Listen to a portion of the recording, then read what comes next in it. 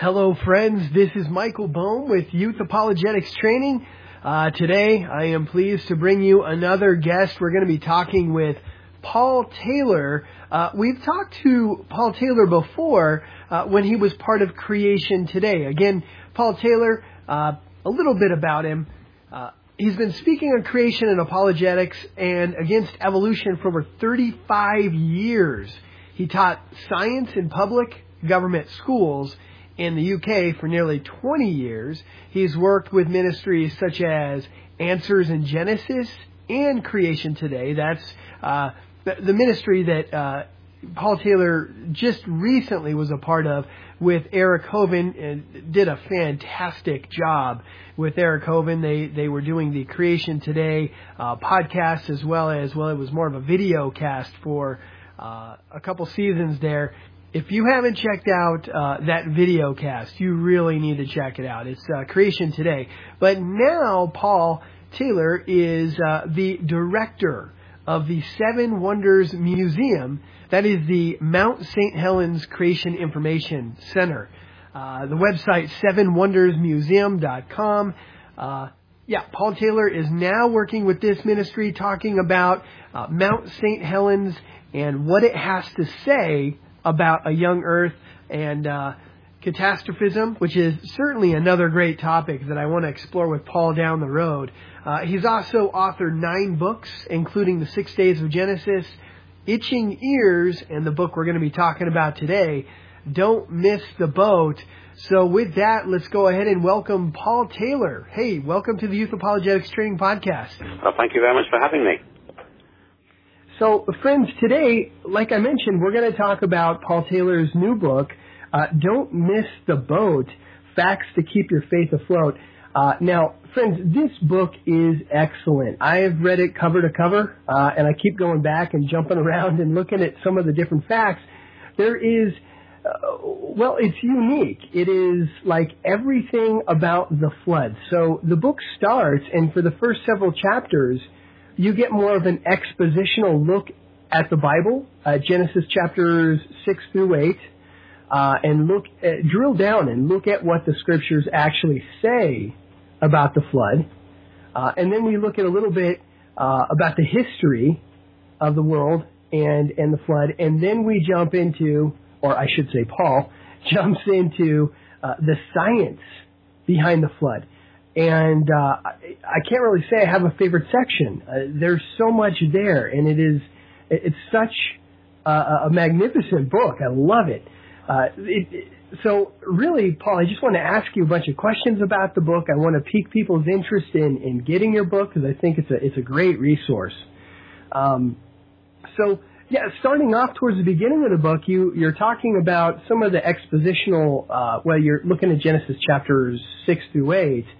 And you brought up some interesting things about how the world has changed post-flood, which, I've heard these things before, but the first time I heard them, it kind of rocked me a little bit. I thought, I guess I never thought about that. You've talked about how animal behavior has changed, our diets have changed, justice for murder, and also you mentioned that perhaps it hasn't rained, or it never rained before the flood. Did you want to comment on that? Sure. The jury's really out about whether it rained before the flood or not. I suppose my suspicion has always been that it didn't. But you can't actually be that sure on that, to be perfectly honest with you. The only thing that the Bible says is that it didn't rain in the Garden of Eden. There was no rain in creation week, but it is, a lot of people assume that means it didn't rain before the flood, but actually it doesn't say that. Okay. So, I think the jury's out on that one. I would suspect there would probably not be so much rain simply because, it seems to me that, the rainbow was probably something new after the flood that people hadn't seen before. And it would make sense to me that way, but it's not a terribly important point. I know that there are many other creation scientists who would disagree with that point. They would say, well, actually, it's simply God giving a sign that was already available some new meaning for them to use. And, I don't know that you can really make a terribly important theological point that way. It seems to me that the model would suggest it's easy to consider there was no rain before the flood. Diet was certainly changed after the flood, because after the flood, God allowed us to eat meat. So we presumably understand then that the various conditions after the flood were not conducive for perhaps some of the plants that would produce the greater amounts of protein. Certainly God is giving permission with a deterioration of our genetic makeup. He's given permission for us to eat meat after the flood. It says in Genesis chapter 9 that God says that we might now eat every moving thing.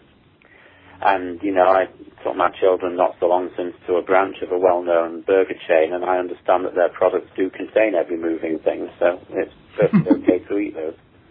Oh, boy.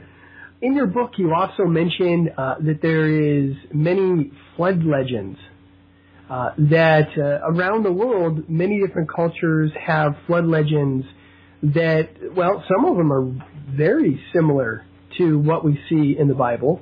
Although the Bible's truth, it's not a legend, but we see a lot of them that are very similar. And then some of them, well, not so much, but they still contain elements of there being a global flood and a small group of people being saved from it. Did you want to comment on that? Well, the existence of even just one or two accounts of the flood from outside biblical perspectives is enough to make you sort of sit up sharp and think, well, there's something going on here. Why would other people groups in different parts of the world have accounts of the flood? Why would that be the case? And it's really because their ancestors are looking back to the time when there was a real flood. So yes, the account we have in the Bible is the true account. It's the only one that has all the details in. It's the only one that is actually believable. If you look, say, at the dimensions of the ark in the Epic of Gilgamesh, it would have been a cube.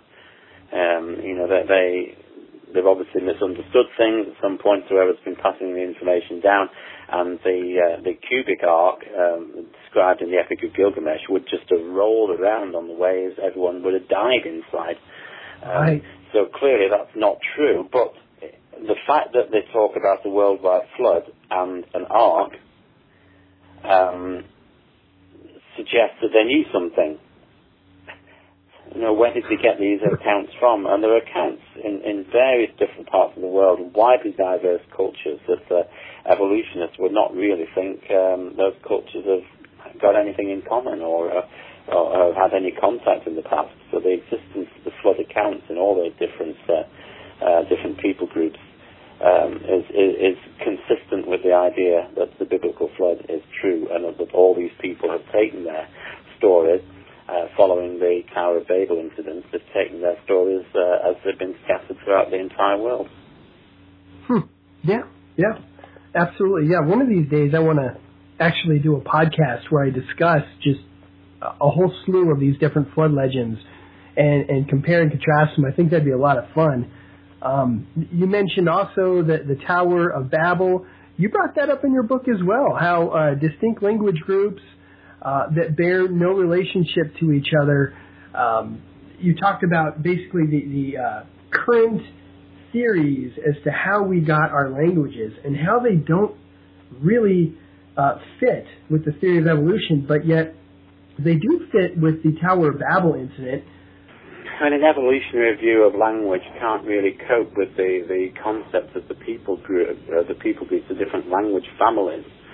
But there are some languages that, if you use the word evolution in its broadest term, then you can understand some languages that clearly have evolved from each other. So you could, because we're not talking about biological evolution anyway, we're talking about change. So you can see that some languages have developed from other languages. You can see that English, for example, has developed from Low German and has got mixed with French at different points. There's a number of other bits and pieces. So from history, you can see how there's been development there, and all those languages are within the Indo-European group. But then you look at other languages, and there's no relationship. So you've got the sort of Chinese language and the various languages allied to it. They're not related in any way to that group. And you even get some small groups like the Basque language. The language of the Basque people in northeast Spain is related to no other language on earth. This small group of people. As to the best of our knowledge, there's no relationship between that language and any other, though. Some people have said that there's actually one Native American group that seems to have some similarities, which is interesting. But as far as we know, there's no relationship. Now, this doesn't make sense in an evolutionary sense. So these languages you would have expected to have developed from a common language. But when we take the Bible as true, when we understand that, it makes utter sense, because the original language, the language groups, the languages from which these languages have developed would have been the original languages that God created at the Tower of Babel, as he then spread the people out over the entire world. They had different languages. And so that's why there is no relationship between these language groups, because those are the languages that God created when he put confusion into the language. There's a very, very good book, by the way, by my friend Bodie Hodge, about the Tower of Babel, which goes into that in a lot more detail. I've only covered a little bit of that, mentioned that, but Bodie Hodge's book, which is called The Tower of Babel, or Tower of Babel, whichever way you want to pronounce it, and he actually spends the whole of his first chapter talking about how you pronounce the word. But that's a very good book, and I'd recommend that to anyone who wants to study that subject in more detail. Yeah, Bodie Hodge, isn't that Ken Ham's son-in-law? That's correct, yes. Okay. Yeah, I have heard him in a few podcasts, and yeah, that book looks really good. I got to check that out too. One of the things that you really elaborate on quite a bit in your book, and one of the features of your book that just really blew me away was you explaining how the flood may have occurred. Okay, and I understand this is a theory, but it was a pretty comprehensive theory, start to finish, on how the flood actually played out and how it affected the features of our planet. Could you talk about the flood theory that you subscribe to, the model that you like to, you think is the best model? Yeah, well, I do not have any qualification for developing a model on the flood, and there are a couple of different models about the flood and how the flood could have occurred. The model that I subscribe to, which probably most creation scientists subscribe to, is called catastrophic plate tectonics. And there are a number of creationists who have sort of developed this theory, and I'll try and list them all, but I'll probably miss somebody out. You were talking about people like Steve Austin, John Baumgartner, Larry Vardiman. I know there are a couple of other people. One of the principal ones among them would have been Andrew Snelling, the Director of Research at Answers in Genesis, and Andrew Snelling wrote a 2-volume work called Earth's Catastrophic Past, which really gives a comprehensive view of how the flood developed. It's really a rewrite of the classic book, Genesis Flood by Whitcomb and Morris. And Dr. Snelling was asked to update that book by the late Henry Morris, and he did so. And it's just a very, very important book, and explains how scientifically the flood could have developed. So I felt that I wanted a sort of dumbed-down version. So that was really the reason for my book. I wanted a dumbed-down version. So really that's what you'll find in my book. So the idea is that the driving force behind the flood would have been the opening up of the fountains of the deep, which we would say is massive volcanic and seismic activity, which would have split the crust apart and created the tectonic plates that we have today. Now, the point is that the tectonic plates that we have today would have moved apart very, very rapidly indeed to begin with. There was a whole catastrophic formation of these plates, and the continents would have split up from the original pre-flood single continent in the early days of the flood while the continents were still submerged. It's interesting that this model actually goes back to the scientist Antonio Snider Pellegrini, who wrote a book on the subject, what he called Continental Drift, published in 1858. But he was ignored, and he was ignored because he thought that these continents, just as we do today, that these continents would have formed during the flood. And so he wasn't expecting that the continental drift would have taken millions of years. On the contrary, he thought that it would have happened in the first few days of the flood. But what he saw was the pattern that we're pretty familiar with today, that the continents clearly form a jigsaw and that they fit together pretty nearly perfectly. So he saw that and realized that they must have split apart. So what we're saying is that they split apart catastrophically. Now in history, Snider Pellegrini's idea was ignored, largely because the idea of millions of years came in, but later on it was picked up in the sort of 40s and 50s by geologists who produced a uniformitarianism deep time version, which is the version that secular geologists use today, where they say that the tectonic plates are moving at the same rate and have always moved in the past at the same rate as they do today. Well, we're saying that, no, they must have moved catastrophically to get them going in the first place. Right. And so that's kind of, that whole concept of the unified continent is now what people refer to as Pangea. It's basically the same as Pangea. Now, there are differences on that, and there are some of the creation geologists. I've talked about that in my book, but my book is a very simplistic view on the subject, and anyone who wants to delve into this more deeply would need to read some of the peer-reviewed literature, and some of that I find very difficult.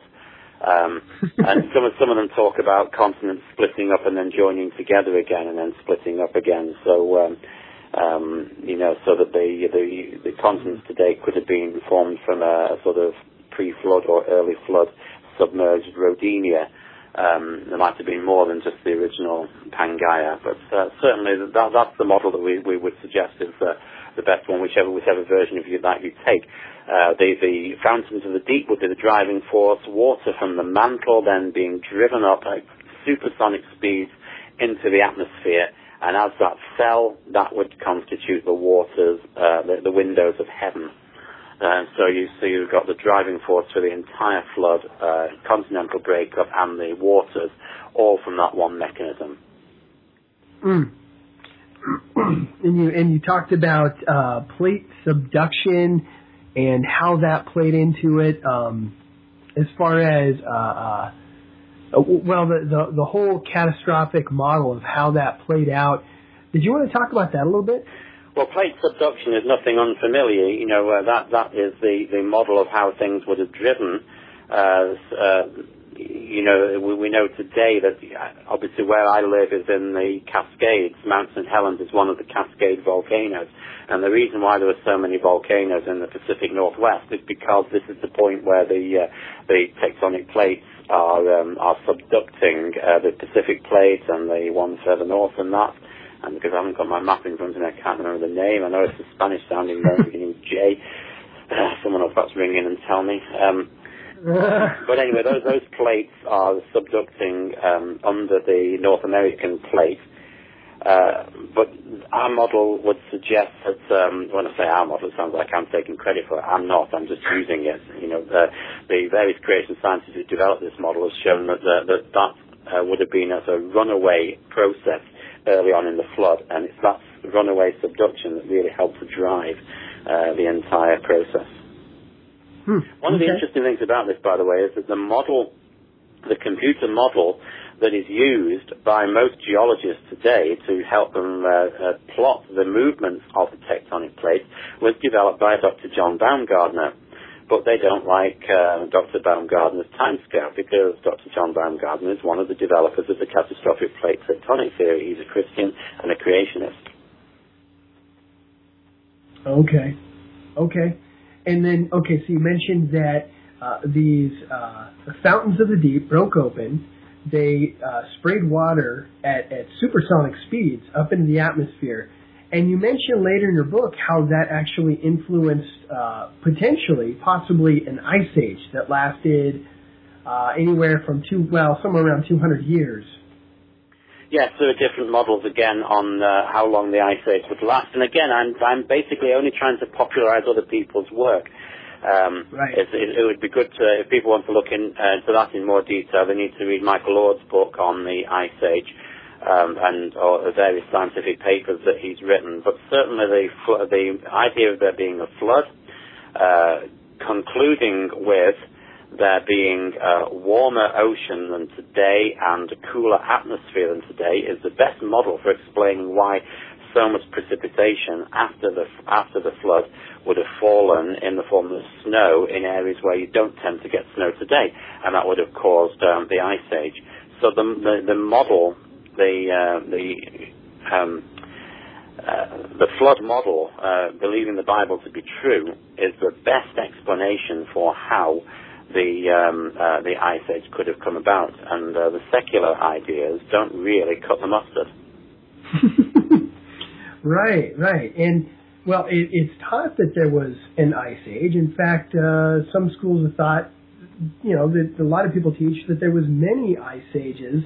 I guess, why do scientists, first of all, why do they believe that there was ice ages? Like, what particular features on our planet make us believe that there was ice covering the planet at one time?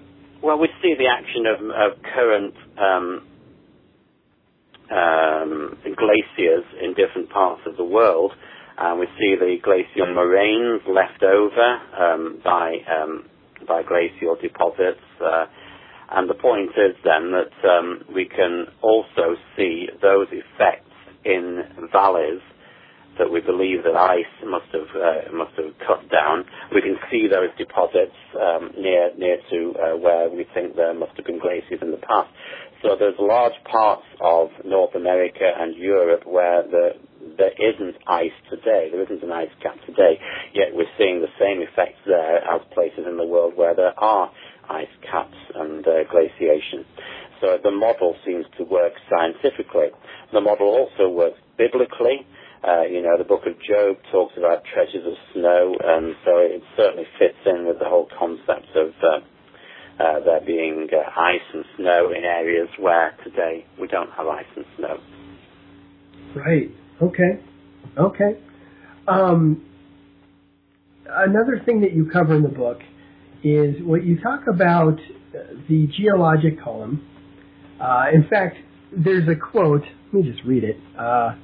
This is D.J. McKeon. He says, the evidence from the fossil record supports the theory of evolution because it shows animals and plants becoming more varied and more complicated as time goes on.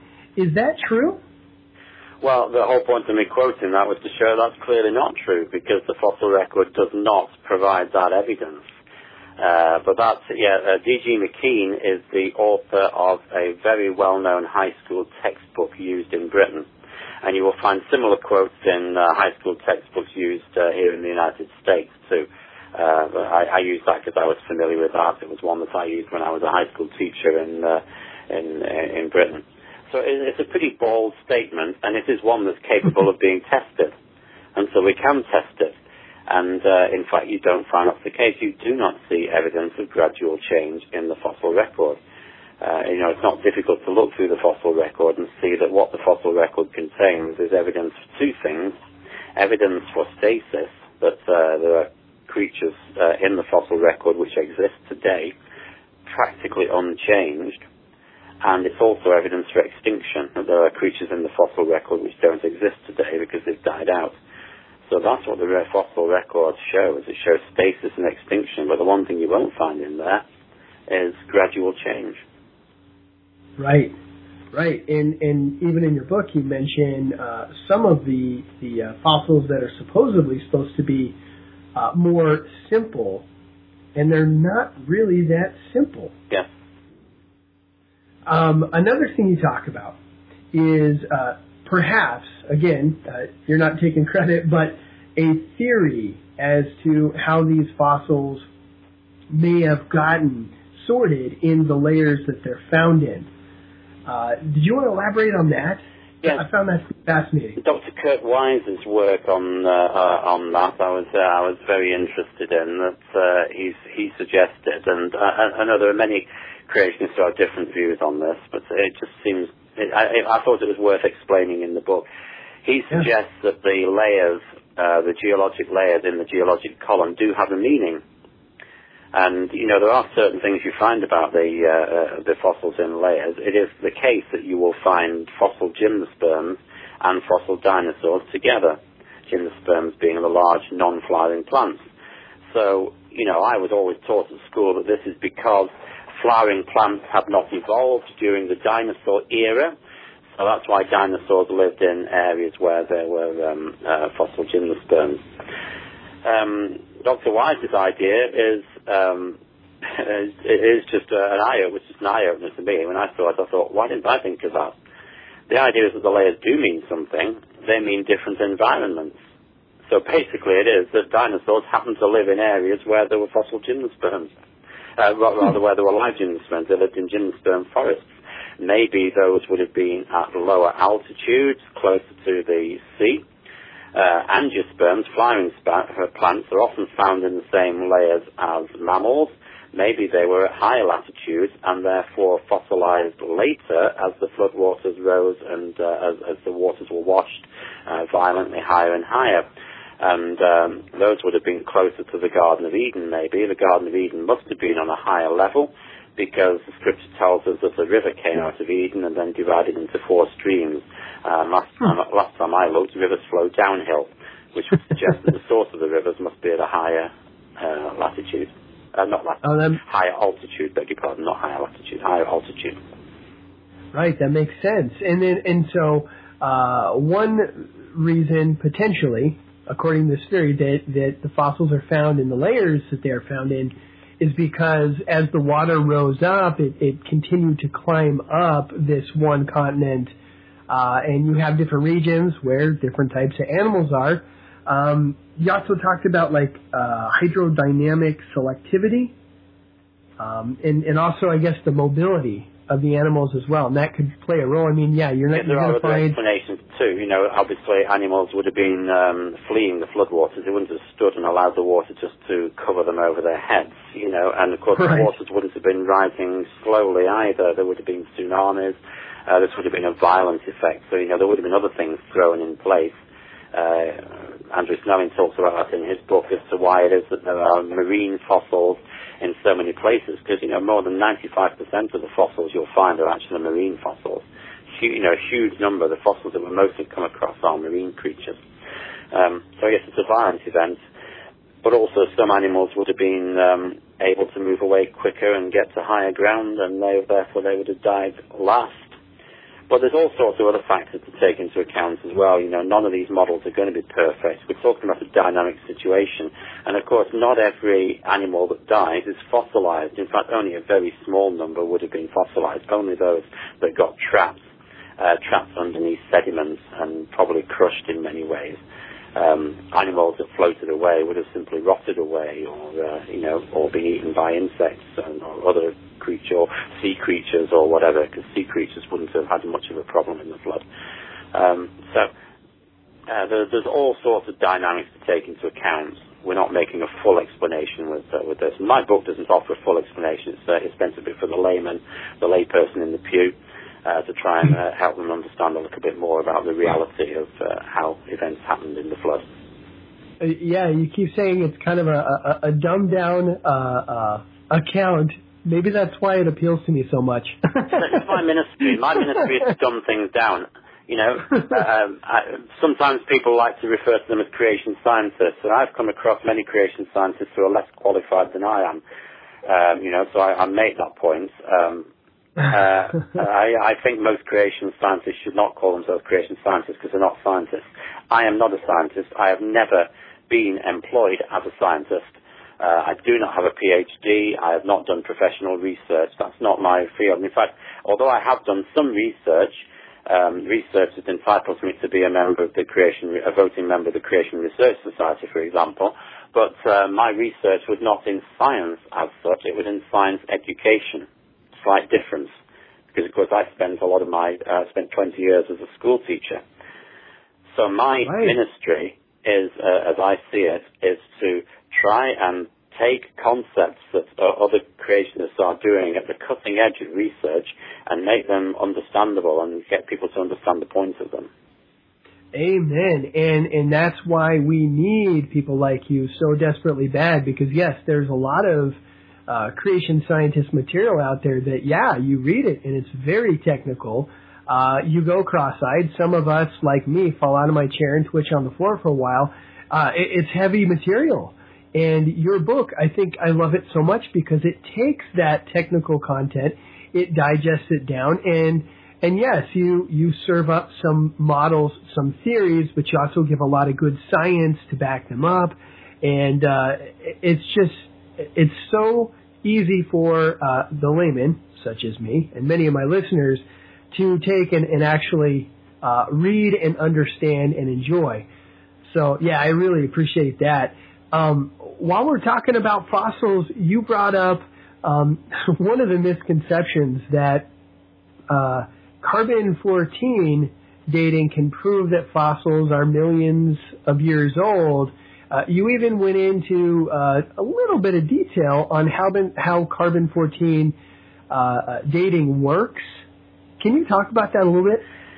See, dating methods are so badly understood in popular science, and even presenters of science television programs in the popular media quite often don't really understand what they're talking about with dating techniques. They simply assume that everything can be dated somehow. When I was a boy, I used to go to a seaside town. My parents would take me to a seaside town called Blackpool in the northwest of England. One of the things that Blackpool is famous for is Blackpool Rock. And Blackpool Rock is a very, very sweet, sticky candy that will really rot your teeth away. It comes in a long stick. But the point is, if you break that stick, it's like a long cylinder. If you break that stick, you'll always find the word Blackpool written through it. And I think that some people assume that if you take a fossil and crack it open, it's got the date magically printed in the middle of it. There isn't any such thing, and there's no way of measuring the date. There isn't a clock in there. What there is a process, and there are radioactive processes where one radioactive material is decaying into a stable material. So it's a little bit like an hourglass situation. In an hourglass, you would have sand running from the top of the hourglass into the bottom of the hourglass. If I left an hourglass on the desk, you would come to it and I'd say, can you measure how long ago it was when I put that hourglass there? So you would measure how much sand there was in the top of it, you'd measure how much sand there is in the bottom of it, and you'd measure the rate that the sand is going through the hourglass. And you'd say, well, based on that, I can calculate that you placed the hourglass there perhaps about, let's say, 5 hours ago because of the rate at which the sand's running. And I would say, no, you're wrong, because when I placed the hourglass there, not all the sand was in the top. There was already some sand in the bottom. And secondly, while you weren't looking, I shook the hourglass to make the sand run through quicker. And also, I added a little bit extra sand I opened the stopper up and added a little bit extra sand.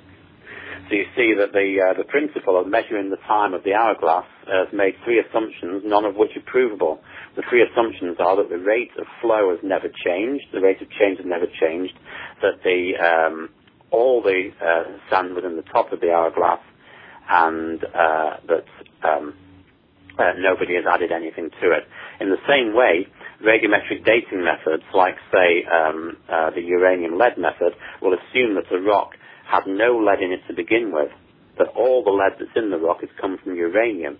So you measure the amount of uranium, you measure the amount of lead, and it assumes that no lead ever got added to the rock or taken away from the rock, which is unlikely since lead compounds are quite soluble in water.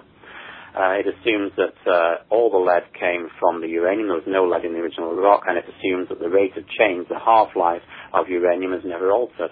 None of those things are correct, but uranium, lead, and other similar radiometric dating methods only work on igneous rocks anyway, and fossils, by definition, come from sedimentary rocks.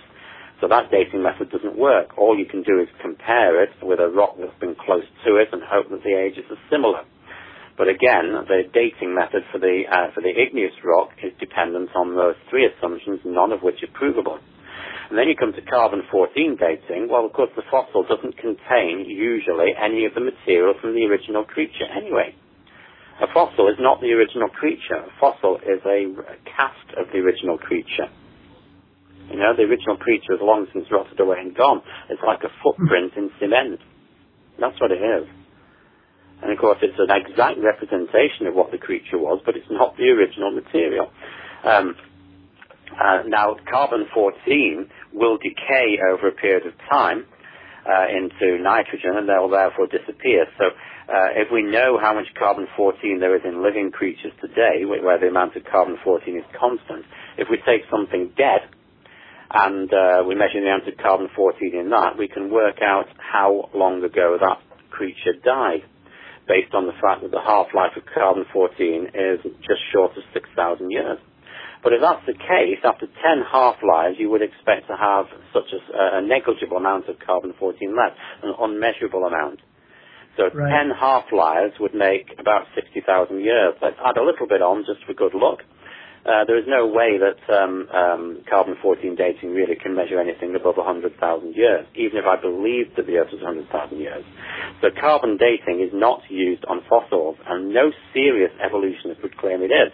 But the popular media don't get that, and so they still talk about that. And I've even read a passage in a textbook, a biology textbook in this country. Now, I think it's the Prentice Hall one, but I might be doing them a disservice. It might be a different one. But it's definitely one of the common textbooks in use in many high schools in the United States. And the passage in the book actually says that the fossils can be dated by carbon-14. It then gives a correct explanation of how carbon-14 dating works. But their original assumption was wrong. They then say they admit that carbon-14 can't date above a long period of time, so they say it's used for dating young fossils, whereas uranium-lead is used for dating old fossils. Both of those facts about dating methods is wrong. And it's there in the textbook, and high school kids have been taught that. And no serious evolutionist would teach people that. But the popular media and the people who are writing stuff for textbooks don't understand the fine details of the science. I found that when I was a school teacher myself, that many of the other science teachers didn't know the latest science. They didn't even know the latest true science, let alone the latest evolutionary theory or whatever. Even when we're talking about actual, proper, true, genuine observational laboratory science, many of them were not up to date with what the latest science has said. They'd been teaching for 20-odd years when I got into the job, and in all that time they hadn't really done a great deal of research on what science was currently saying. Well, that's too bad. And then we are taught that as fact, when in fact, science is done up and moved on. Exactly. Exactly. Now that's looking at science teachers who have a degree in science. And, you know, I don't think I'm criticizing them too much. I've been a school teacher. I know how much time has to be spent in lesson preparation and in marking books and so on. And there just isn't the time so often. You know, they go home to their families in the evening. They're not really going to spend the evening researching the latest science and necessarily taking the latest science journals and so on. So I understand that, but, you know, there is a problem. You would expect the writers of textbooks to have got their facts right. They shouldn't be guilty of that. They should be able to get that bit straight. But also, you've got to remember, an awful lot of high school teachers, certainly in Britain, many high school science teachers, particularly some of the part-time ones, lower down in the school, are actually not science teachers. It's their second subject. And I know that that's the case in the United States too. That quite often there'll be people who are not specialist science teachers who are teaching science, and that makes the thing that little bit worse. Right. Absolutely. I had multiple science teachers throughout high school that really wasn't their subject. Yeah, you particularly look at physics, for example. How many physics teachers are qualified physicists? Very, very few. Because why would they be when a qualified physicist will earn far more in most other careers than in teaching? Right. So it's only those who really have a very strong vocation, only physics graduates, only the ones who have a very strong vocation for teaching will go into it. Otherwise, they'll go somewhere else where they'll earn more money. And that's the case on both sides of the Atlantic. I have a degree in chemistry, and yet half of my teaching career I had 4 different teaching jobs in that 20 years of teaching, 2 of them as a chemistry teacher and 2 of them as a physics teacher. And even when I was a chemistry teacher, I was teaching physics a large part of the time to younger classes. Because the difficulties that many schools have in Britain, and I understand here too, in finding physics teachers is great. Now, therefore, if they're teaching some of the finer points of physics, now I felt okay about that, and I did try and make sure I was up to date with concepts. But, you're talking about some of the finer details of what people know, and they get it wrong because they're not specialists in that subject. I've gone off on a long bunny trail there, Michael. I'm sorry. I can talk for hours on the subject of education and the problems on it, and why it is that creationists need to be involved in this and need to understand this, because the public school teachers often do not know the answers. And I'm not criticizing them. In many ways, they can't know the answers, and they are being badly served by the writers of the textbooks. Preach it. Yeah. Back to the flood. Okay, so okay, going back to C14 dating, you mentioned that there's carbon-14, not a whole lot, but it's being found in diamonds. Why is that a problem? Well, that's very interesting, isn't it? And, again, the stuff that I'm writing, I'm sort of pooling it together and trying to make sure that people understand it. That information is from the rate books, Radioactivity and the Age of the Earth.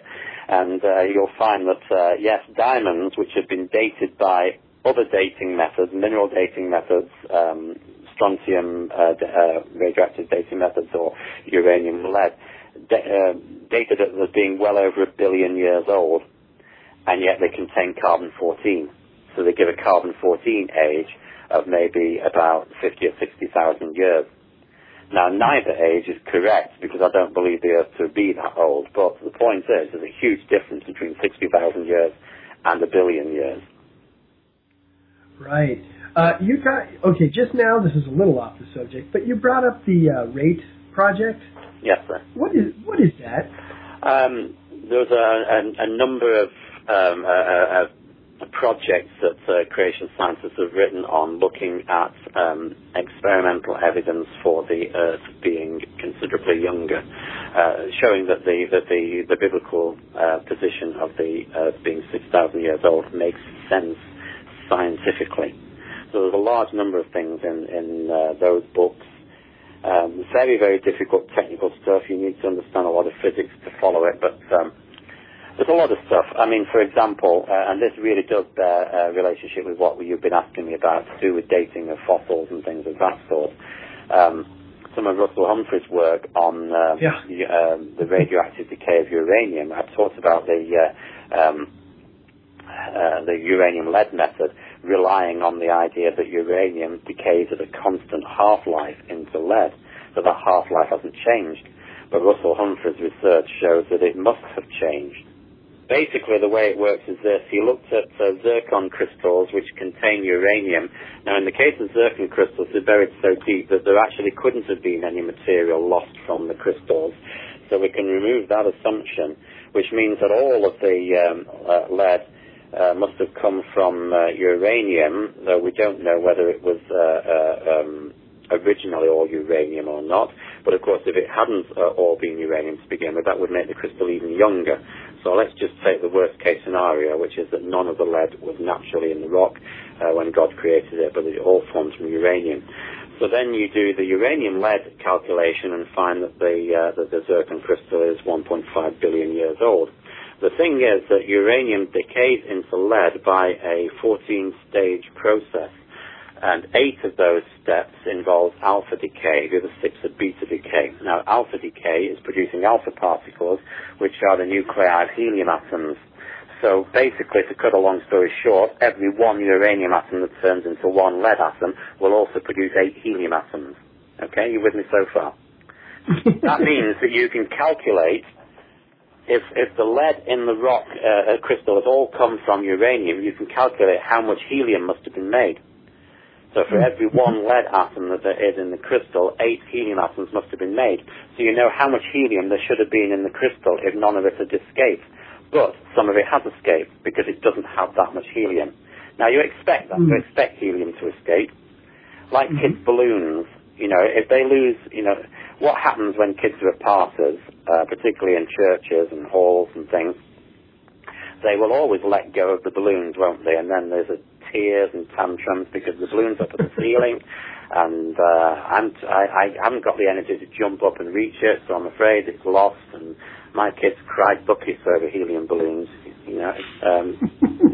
But the balloon doesn't stay there, does it? It eventually will come down. After a couple of weeks, the balloon sinks down to the ground. Why? Because the helium has diffused through the latex of the balloon.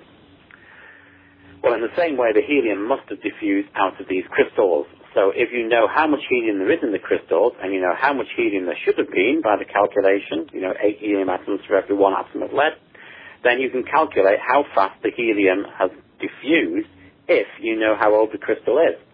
Trouble is, we have 2 different ages for the crystal. One is the secular age, being 1.5 billion years old, and the second is the creationist age, assuming that the crystals are only 6,000 years old. You then take crystals from different depths, so they're at different temperatures, and you get a graph of the rate of diffusion against temperature, and you draw 2 curves on that graph. One is your creationist curve, and one is your evolutionary curve. What you then do is you take some crystals that have still got helium in, and you deliberately heat them to higher temperatures to drive even more helium out, and you measure the rate of diffusion of the helium at those higher temperatures. So you've then got a third graph that you can plot on, a third curve of the higher temperatures.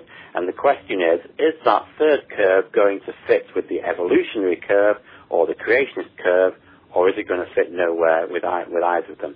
And the answer is it's an almost perfect fit to the creationist curve. And that was amazing. Yeah. When he lines that out, it is pretty fascinating. And you actually, don't you have a graph that that shows that? Yes. Well, again, it's Russell Humphrey's graph. I've credited him in there, but that's from the rate book. So yes, I've tried to explain these things and tried to help make it so that people can understand them. Yeah, you did a fantastic job. It really is a good book.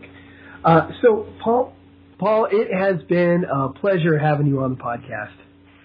I really enjoyed being here. And remember, if anyone is in the Pacific Northwest and they happen to be in Washington State, come and find the Mount St. Helens Creation Information Center. You just have to leave Interstate 5 at Junction 49.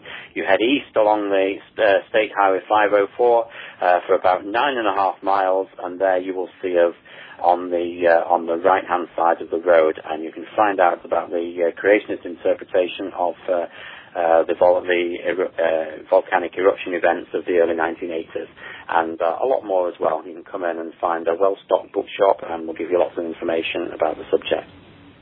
And friends, if you want more information as well, you can check out the website 7wondersmuseum.org. There is quite a bit of information about the museum there as well. Also, just so you guys are aware, and I mentioned this in the previous podcast with Paul, but he also has some other books, The 6 Days of Genesis. He has Itching Ears. Those are the 3 main ones that are out at the moment that are in print, plus a couple of small e-books that you might want to get. So yeah, do have a look for those. And maybe if you get the opportunity, you want me to come and speak at your church or organization, then you'll find ways of contacting me through that website. And I'm still traveling all over the United States speaking on the subject of creation and Genesis and apologetics. Oh, wow. Yeah, that'd be great. Absolutely. All right, Paul. Well, thanks again. And I will be contacting you soon to talk about Mount St. Helens and what that has to say about catastrophism. It's a wonderful subject. I look forward to that, Michael.